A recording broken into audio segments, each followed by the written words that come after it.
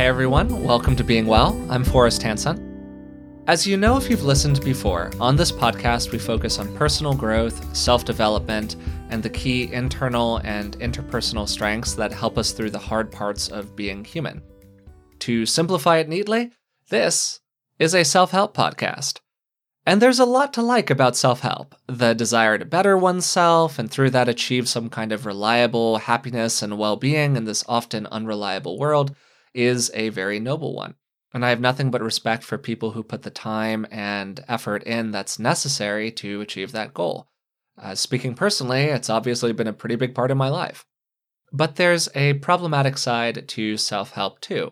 From overclaiming gurus and pseudoscience to forced happiness and toxic positivity, to full cults and half occults and everything in between, to proselytizing elements of self-help to other people, and to the abuses of power that some individuals often fall into, there are plenty of pitfalls to avoid here. Over the next few weeks, we're going to be exploring some of those topics. So to help me do that, I'm joined today, as usual, by Dr. Rick Hansen. So, Dad, how are you doing?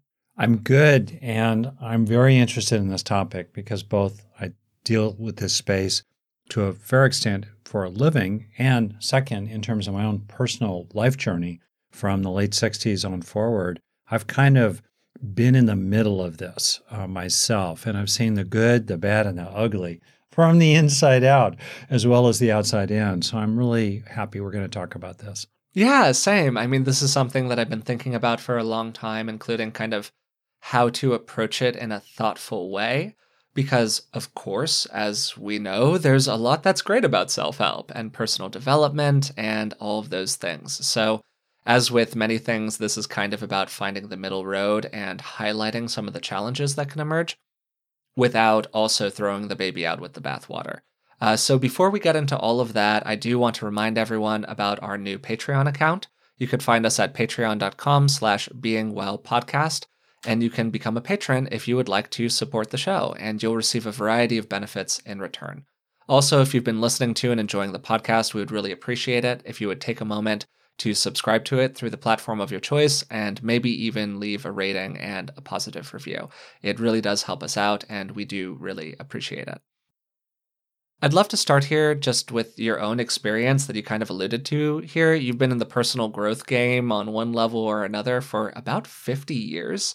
So what are some of the examples of this, maybe quickly, that you've kind of seen and experienced yourself in your own life? Just some of the things that have stuck out to you as kind of themes.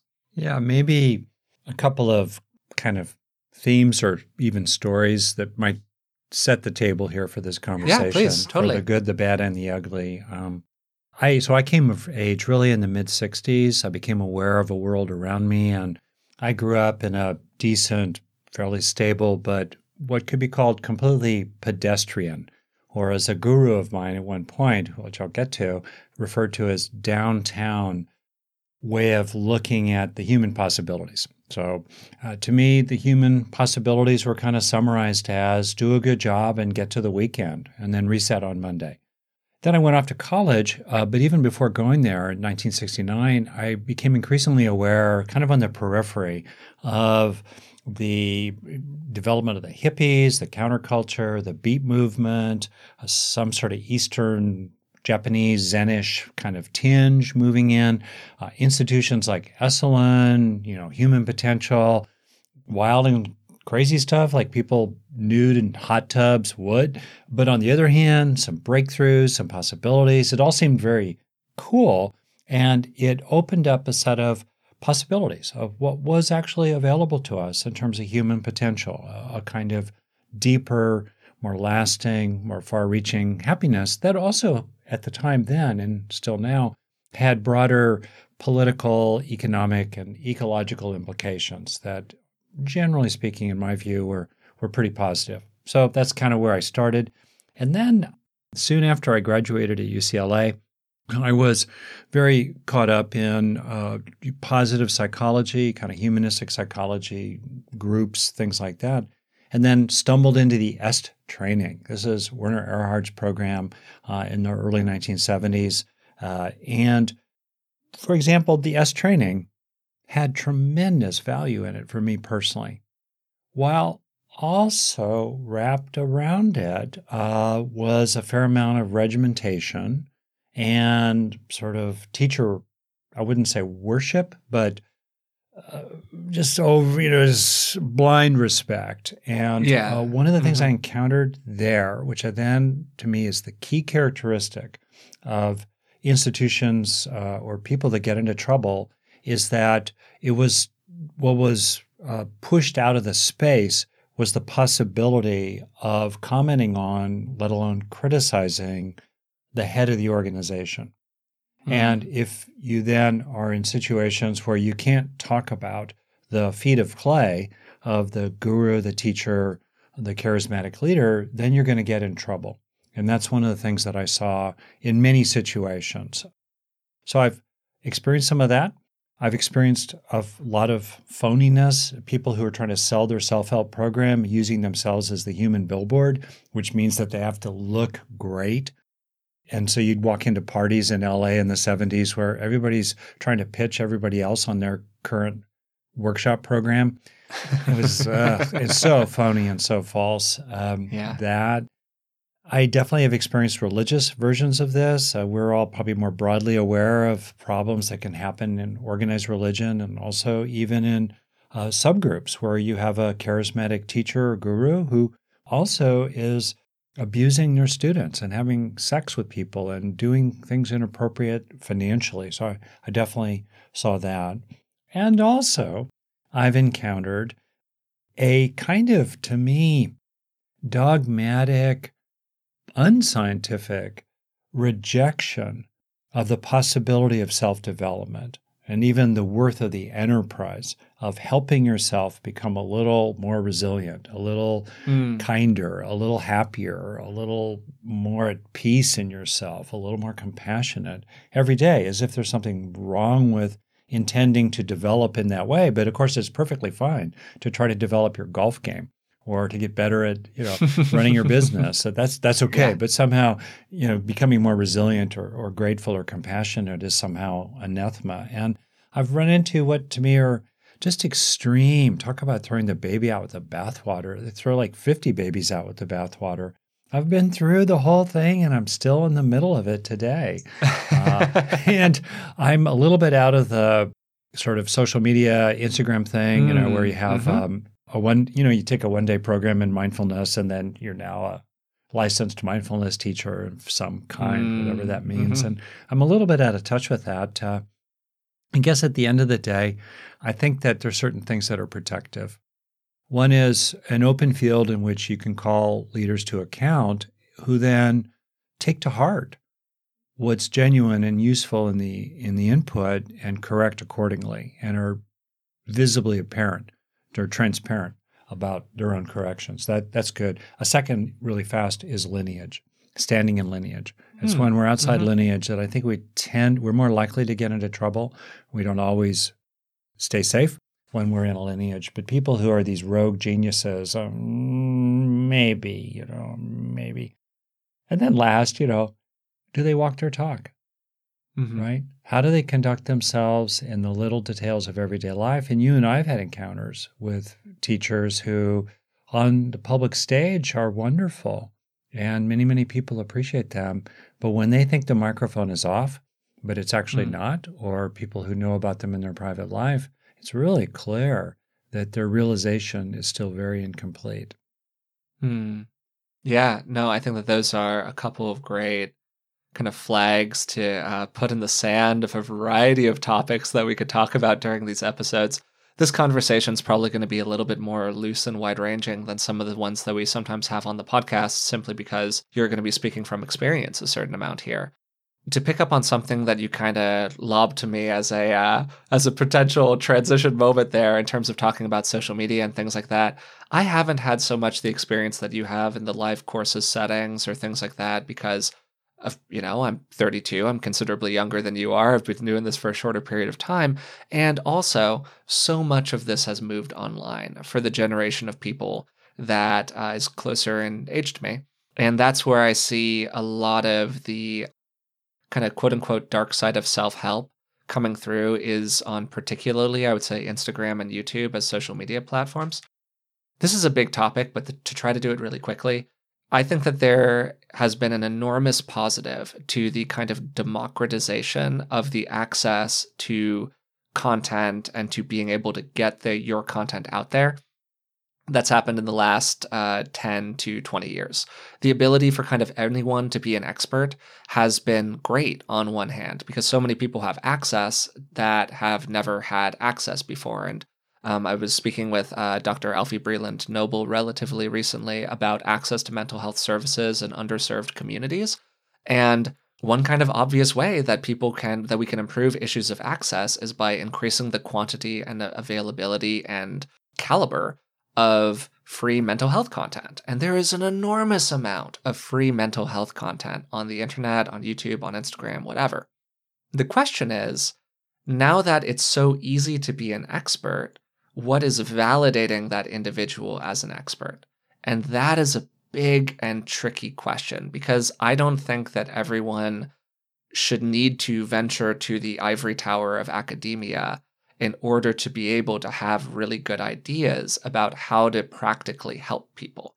There are a lot of issues with requiring everyone to have a master's degree in order to share a certain kind of content, because master's degrees are expensive and not everyone can afford them.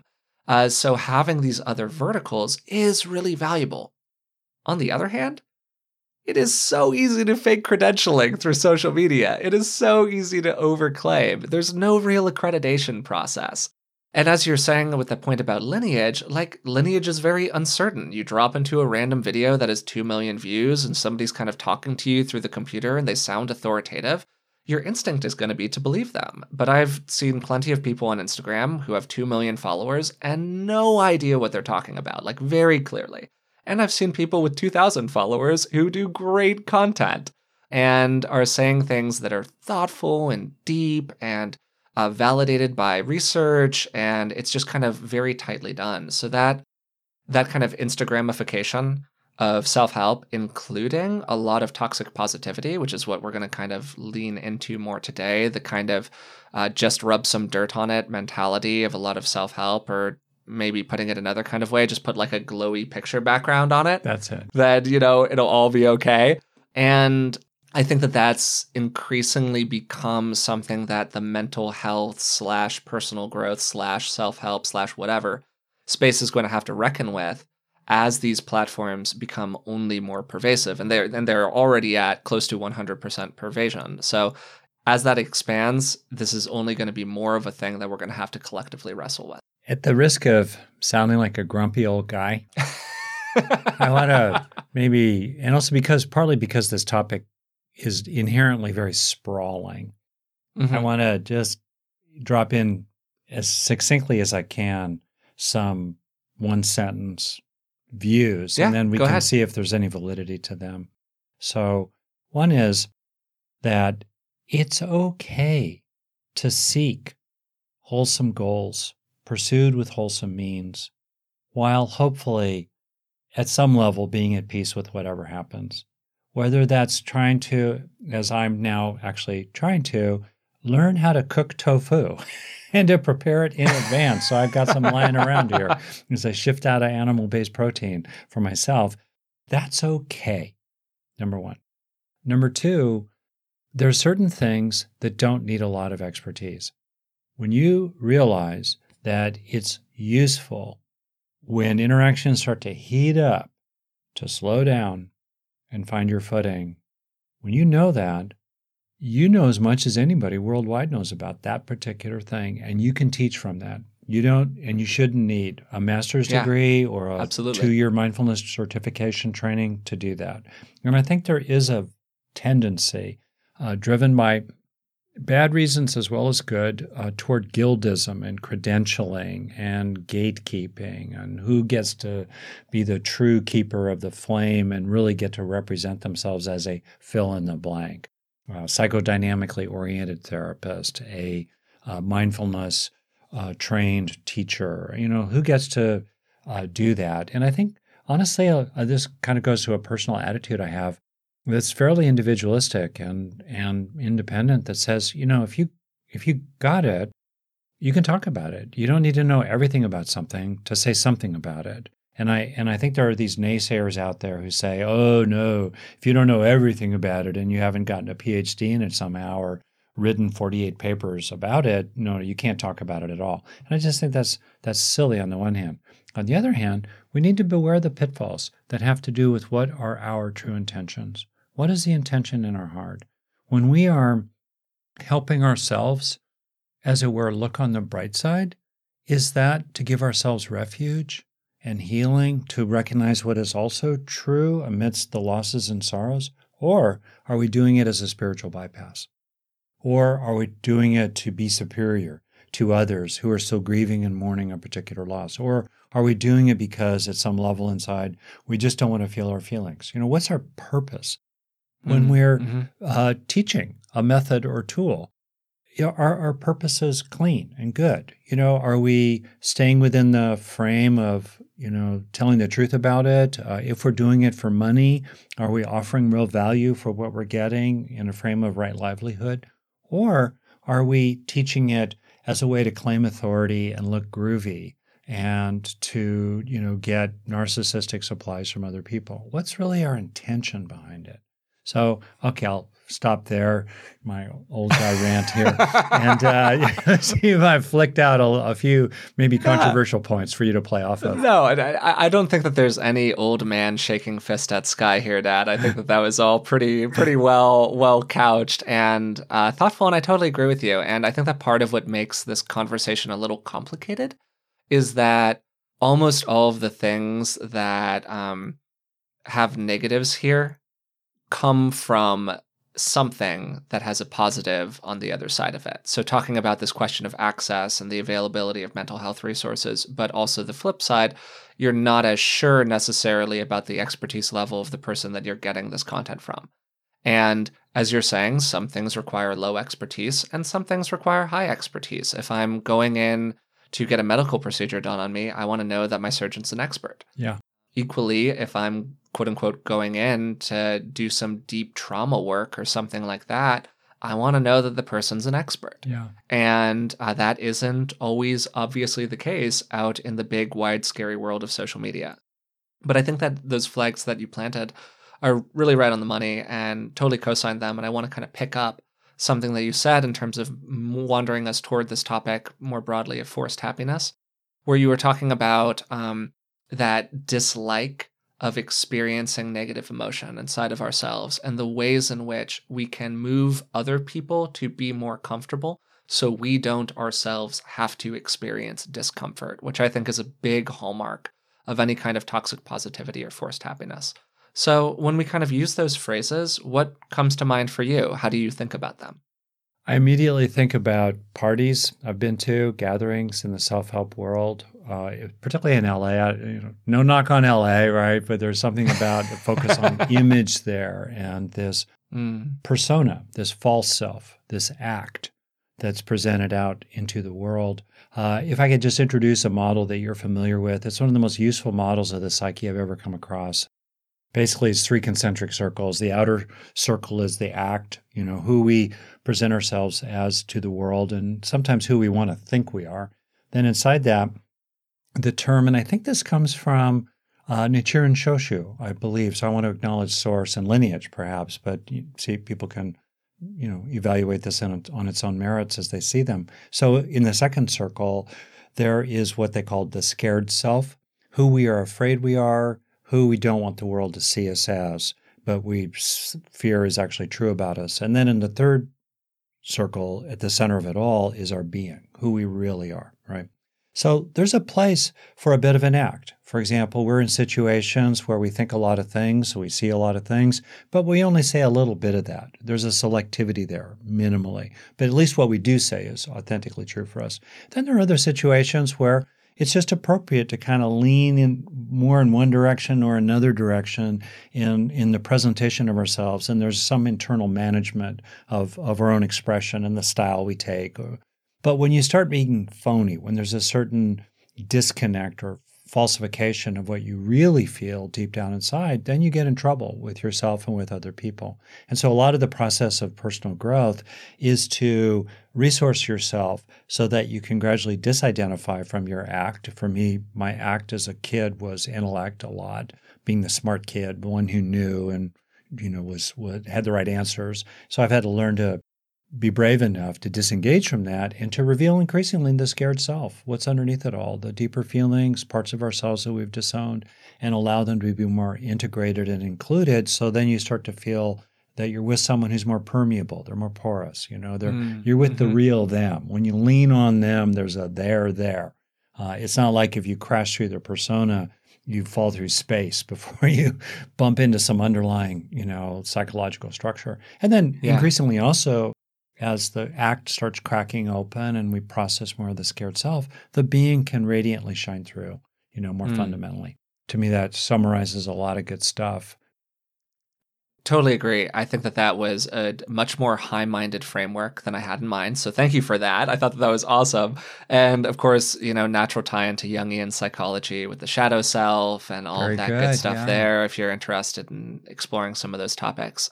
Yeah, I think that's a great way to think about it in terms of our own journey of self-development around kind of forced happiness and reclaiming a wholer experience of our interior, which includes negative sensations, so we don't disassociate from them for our comfort. I guess that when I think of those phrases, again, my mind kind of goes to social media. Social media mostly exists in the realm of ACT.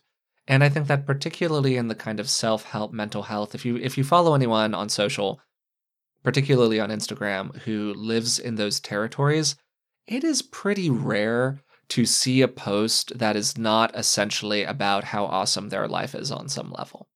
And that's normal. That's what people are going to be inclined to share. They're going to share the pretty pictures and they're going to share the whatever. I also think of it in corporate culture a lot. I spoke with Liz Fosslian a while ago, who is a kind of workplace emotionality expert and building environments that are more conducive to the expression of the full range of emotions, where a lot of corporate culture is founded on the idea of leave your frown at home, essentially. And we spend, most people spend 8 to 10 hours a day in an office or in a work environment working with other people. And those transactional moments of, oh, how are you, Bob? Oh, I'm doing great.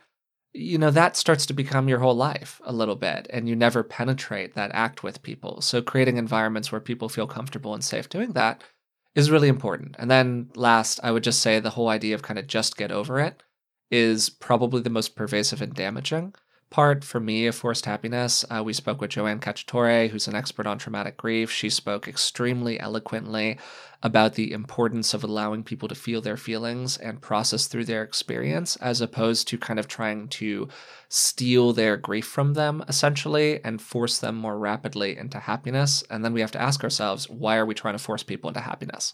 Well, it's what continues to make us comfortable. It's what continues to perpetuate our homeostasis. So there are motivating factors there for this culture that aren't just about hey, everyone, let's be happy together. There are benefits that groups and individuals can receive from forcing happiness onto other people. So that's kind of how I think about toxic positivity.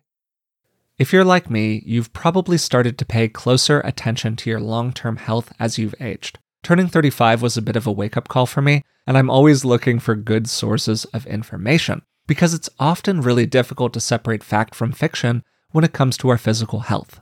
We had Dr. Tim Spector on the podcast a few years ago. He's a professor of genetic epidemiology and the scientific co-founder at Zoe. And the Zoe Science and Nutrition podcast is truly one of the best resources out there when it comes to this stuff. With the help of world-leading scientists, they help you make smarter health choices every week. And you don't have to just take my word for it. Avid podcast fan Stephanie's Apple review says the Zoe Science and Nutrition podcast is a life-changing, science-based, myth-busting podcast. That's a must-listen for anyone who eats food and wants to understand how it affects their body. With the Zoe Science and Nutrition podcast, you can join Stephanie and millions of others transforming their health. Find it wherever you listen to podcasts. As somebody who's really struggled with skin issues like acne over the course of my life, I know just how great it is to not stress about what's going on with your skin. That's why I'm excited to tell you about today's sponsor, OneSkin. Their products make it easy to keep your skin healthy while looking and feeling your best. No complicated routine, no multi-step protocols, just simple, scientifically validated solutions.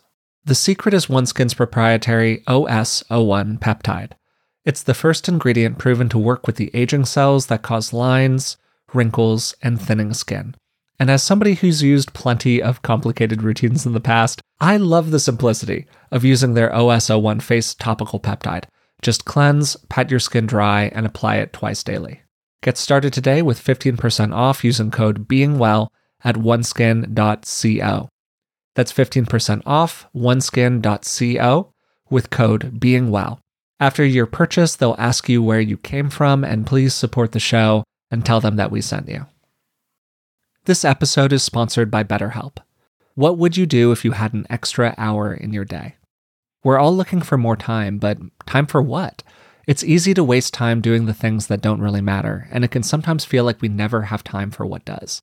Learning what we really value and making it a priority in our lives is something therapy can help us with.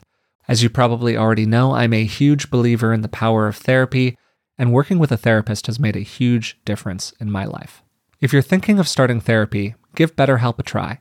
It's entirely online and designed to be convenient, flexible, and suited to your schedule. Just fill out a brief questionnaire to get matched with a licensed therapist, and you can switch therapists at any time for no additional charge. Learn to make time for what makes you happy with BetterHelp.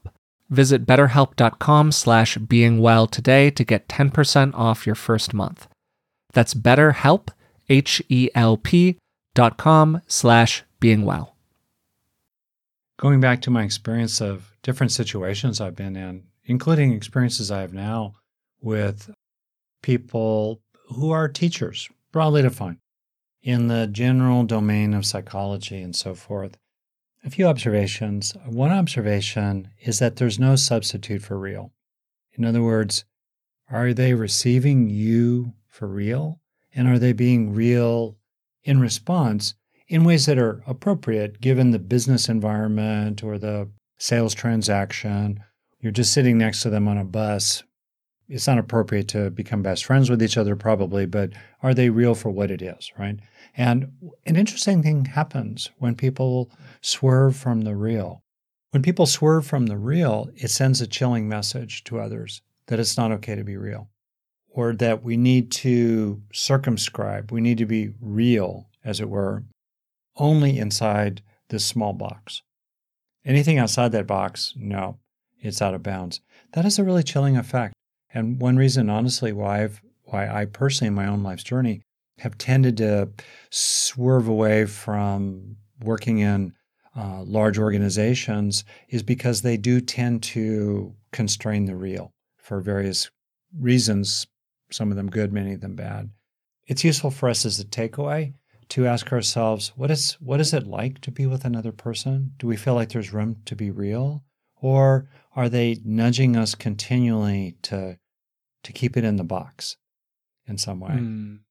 And one way that happens is they might just ignore our attempts to move outside the box a little bit. But the fact that they're not acknowledging even the existence of that movement to be a little more open, a little more intimate, a little more genuine, to allow the frown to be there, has a suppressing impact. And flip it around then, think about ways in which we can be an ally to others in a sense. We can be encouraging and a benefactor. We can be a support to others who are wanting to take one step in a time to expand their own box of authentic, real self-expression. Yeah, I want to narrow in on something you were saying there about authenticity, which I think is really essential to this whole thing, because somebody might rightfully be thinking or asking themselves here, well, what's wrong with just trying to be happier? I mean, Rick, obviously an enormous portion of your work is focused on the power of positive emotions and the ability we have to change our brain over time by internalizing good experiences that can become good states, that can become good lasting traits in the brain. So positive emotions and positive experiences absolutely have a lot of benefits for us. Things like lower stress, better cardiovascular health, building good mental habits, whatever. A lot of my macro level opposition to a culture that continually moves people away from their negative feelings and negative experiences. This includes things like the power of positive thinking, or The Secret, or the law of attraction, or whatever else. If we promote a view that positivity cures everything that ails us, we're essentially telling people that if they're not better, it's their fault. Hmm. And that's really deeply problematic. Like, if people are only unhappy because they essentially haven't believed hard enough yet, then wow, there's obviously a whole host of problems that can stem from that. And yeah, sometimes that's really the case. Like, a person can absolutely be just wallowing in self-pity, or not setting themselves up for success, or stuck in some kind of like a limited frame of mind where they're imposing restrictions on themselves that don't actually exist. But for me, I view positivity as, or quote unquote positivity, however you want to talk about it, the law of attraction, believing in yourself, thinking that you can accomplish a thing, as a necessary but not a sufficient condition. You need it in order to be able to accomplish something, but you need other things too. And for me, it just comes down to that idea of authenticity. Is the positive experience of an emotion authentic? These positive experiences and emotions have enormous power to impact the brain in our life if they're real. That's it, right? It's about if they're real. So forced happiness becomes this kind of gaslighting, right? Your experience, your truth, your authentic negative emotion is invalidated by the structures that are placed around you, and you're kind of forced into a non-authentic way of being. So that was a bit of a riff there, but I think that basic idea of searching for our authentic experience so we can become that more whole person that you were talking about before, so we can move through that shadow material, if you will, into a more whole realization of ourself, is really what sometimes forced happiness gets in the way of, and it's why it's kind of such a problem. And I think that when we're just watching the highlights of somebody else's life, it can make us feel really small by comparison. It's funny, like there's a line from Adrian Rich, poet and commentator, who wrote a beautiful book about motherhood, Of Woman Born. I highly recommend it for anyone who's having a child, whether mother or father, Of Woman Born. And she uses the phrase, the mask of motherhood, and the ways in which many women, let's say in the 80s when she wrote this, probably many today as well, who feel they have to put up a front, right? So there's that front we put up. And I think the issue of masks and front has been with us for a long time. And we see different cultural variations on approaches of that. So this issue of the false front, the persona, it's been a longstanding issue, not just in the positivity space, as it were. Absolutely, yeah, totally. And I'm not saying that to undermine what you're saying, but more just to kind of broaden this issue. And where I think also we get into trouble with it is when we thingify ourselves or thingify others. We edify them or we productize them. I've been laughing lately about this statement. My brand is authenticity.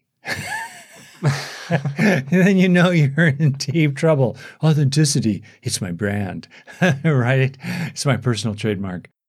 There's a problem there. And that's something that I do think is in the mix here, where people feel like they've got to sell who they are as some sort of kind of person.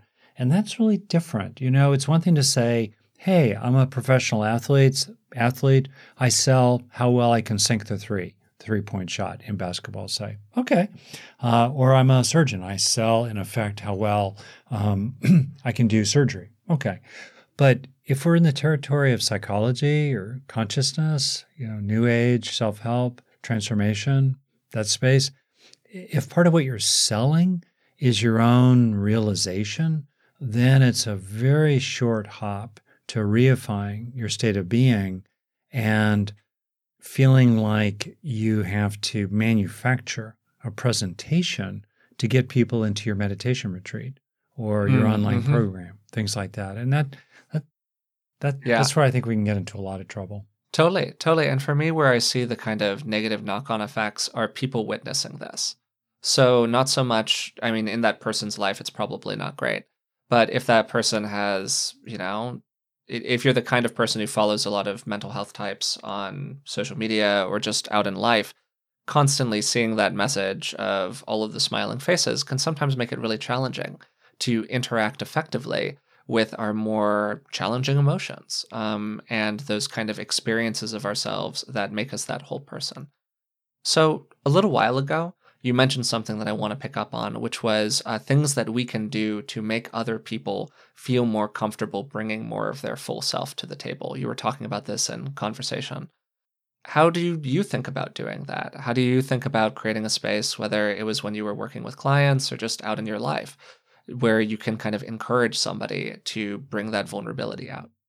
One is through our own example, and one very specific thing that I think is helpful to pay attention to is, can you feel it while you say it? In other words, if you feel happy and you're talking about feeling happy, are you feeling it while you're saying it? Are you integrated as you speak it? By doing that, just simply that, we make more room for other people to themselves feel it while they say it and to say what they're actually feeling. That's one thing. Rather than reporting on our own experience in a very detached way. I've been around many people who could give you a master's thesis on their own psychology, but had not learned anything from writing it. They could describe it forever. They could share. They could, at some ad nauseum. But the question is, what's the purpose? Is it the seeing that frees? To draw on a beautiful book from Rob Burbet, I think, who passed away recently, English mindfulness teacher, British mindfulness teacher. And, is the sharing freeing? Are you sharing your inner truth to be free of it, to be free in relationship to it, to grow from it, to help others become free? That's one thing. And as we do that, we help others in the process. That's a very real standard to take a look at ourselves in terms of. Second, I keep swearing I'm going to write a book about relationships called Turning Points. And what I mean by that, I don't know if I ever will, but relationships are built from interactions. So what are the qualities of the interactions that you repeatedly have with someone? That's what shapes the relationship over time, the accumulating effect of those interactions, most of which are less than a minute long before there's a kind of reset and then a new sort of interaction begins to occur with the same person, even over a 5-minute conversation. All right. Interactions are built from turning points that are a little bit like volleys in ping pong or tennis, a back and forth, turn taking. So they say something, you say something, they say something, you say something, and say broadly, tone, behavior, demeanor, action, and so forth. So one of the things I'm really struck by is how on our side, we basically make a bid for contact or a bid for greater intimacy or depth with someone in an appropriate way. We might disclose a little bit, or there might be a kind of pulling for inclusion, appreciation, approval, understanding, respect, love, whatever it is, we're there. So that's where we start. And now we've set the ball over the net. And then people do all kinds of stuff. And one of the things I'm just struck by is people who will not go into rapport with the bid for one micro step deeper intimacy, connectedness, mutual authenticity, mutuality of regard, a mutuality of interactivity. So there's so the influence flows both ways. You're receptive to their influence, they're receptive to your influence in perfectly appropriate ways. And then that interaction times a million, right? At least 10,000 gradually constructs a relationship. So I think paying attention to what happens when you send the ball of intimacy over the net is useful. If only for yourself and seeing if it's at all possible to comment on that eventually with the other person, that's good. Flip the other way. If we want to help other people, we can be much more attentive for their bids for realness. The subtleties of their facial expressions that are a little softer before the defense comes back, or the word that's a little more revealing, or the tone that's a little more revealing before they kind of back away from what they've exposed. And then how do we respond to that? Is there an invitation on our side that's appropriate for more depth? Are we willing to be, if they're going half step deeper in terms of exposure, can we match that? Can we stay in rapport with them if, how they are? That I think is something that we can pay attention to. And in the process of paying attention to that, we can foster a space, a field in which other people feel safer to go a little deeper themselves. Yeah, no, I think that's really well said. And something that I want to kind of turn to, because I think that that's a great way to think about it in that relational aspect, is to the experience that I'm really thinking of for myself of you are feeling not great in an environment where it feels like you're supposed to be feeling great, whether that's a business environment or a party or a interaction with a friend where they're really happy about something, but you're bummed about something going on in yourself. And for me, because I'm me, I think listeners will be familiar with this and will laugh at what I'm about to say. It's kind of helpful for me to know on a certain level that there are many studies that have shown that there are a lot of consequences to hiding or denying our negative feelings, that have shown that generally people feel a lot more stressed when they do that than when they started out. And I think of the great line from Jung, I'd rather feel whole than good, which I think is an amazing line. And it's not always true. There are environments where I'd rather feel good than whole, but a lot of the time, it's better to feel whole than good. And know that there's a real importance to feeling the feelings, to processing our emotions, and to moving through them rather than around them.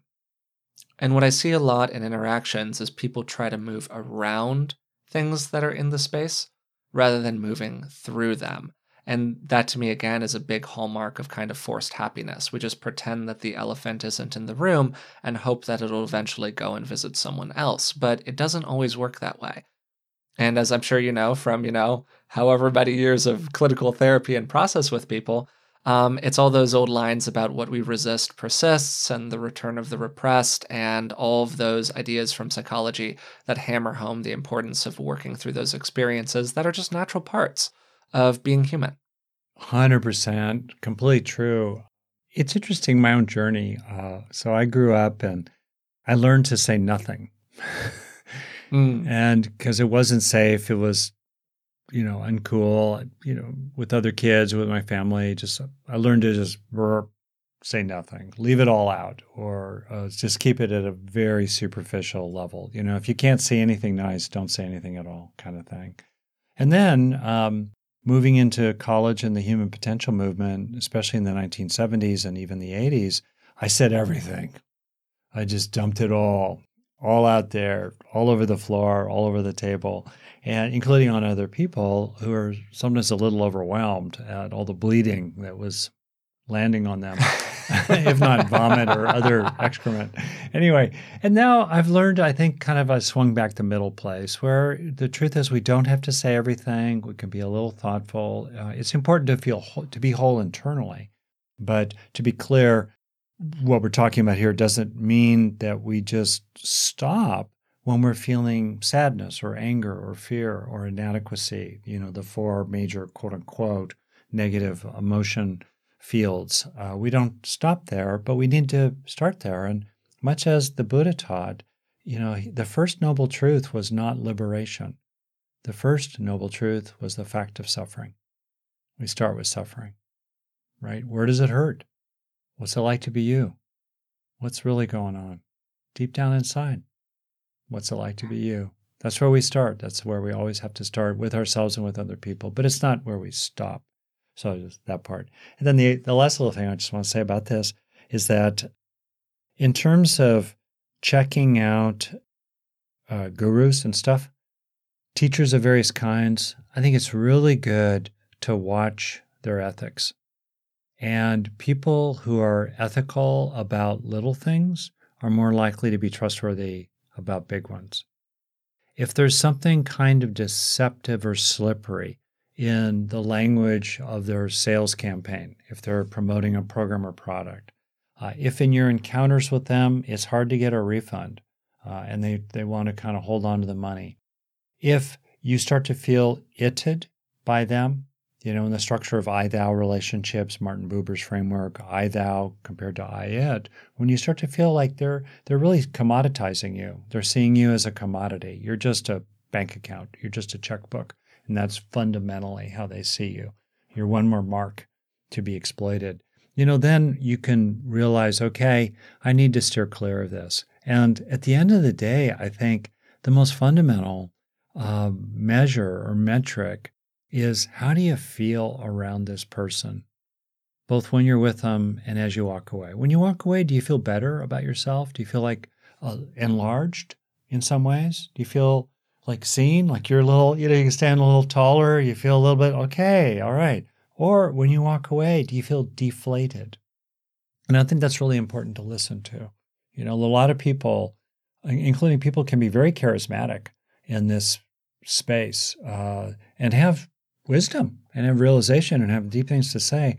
But when you walk away after having been around them, how do you feel? Is it like a sugar high, where you're starting to come down from it? Or does it feel like, wow, this was a wellspring. This was legitimate. I want to come back here because this is the kind of stuff that this is the well I could drink from again and again and again in ways that feel very real to me. Absolutely. I think that that's a great note to kind of close this conversation on, and a great point about the kinds of people that we want to move into relationship with inside of this big wide world of self-help and personal growth and all of that good stuff. And, one of the things that I've always appreciated about the way that you run your business, Dad, is I've authentically always found it very earnest and done in a very, upstanding way. And you're extremely rigorous about following all of these practices yourself, which I think is super important. Thanks for appreciating that. I appreciate that. Thank you. Yeah, absolutely. So I suppose as a kind of final offering to anyone listening, if it's true for you, you can use this as an opportunity to think about some of the environments where you've felt nudged into that kind of forced positivity, and you can kind of decide to yourself the extent to which you want to continue to participate in them, the extent to which you want to hold true to yourself when you're in those environments, and the extent to which it's appropriate to have a little bit of distance between whatever your appropriate act is, based on just the social contract and the way in which we have to kind of move through interactions with other people sometimes. And now you can have that while also having that experience of the wholeness of self, and that feeling of the interior, and not feeling like any experiences you're having inside, which may be authentically challenging, are being invalidated by the needs of the outside world. And that, I think, is a big part of the balance here. On that note, again, thanks so much for spending some time with us today. As we come to a close here, I just wanted to remind you one more time about our Patreon account. It's at patreon.com/beingwellpodcast. If you'd like to support the show, you can become a patron, and we really do appreciate it. We're going to have another episode, I think at least one other episode, focusing on this general topic of challenges and pitfalls and so on in the world of self-help. So look forward to that. And until next time, thanks for listening.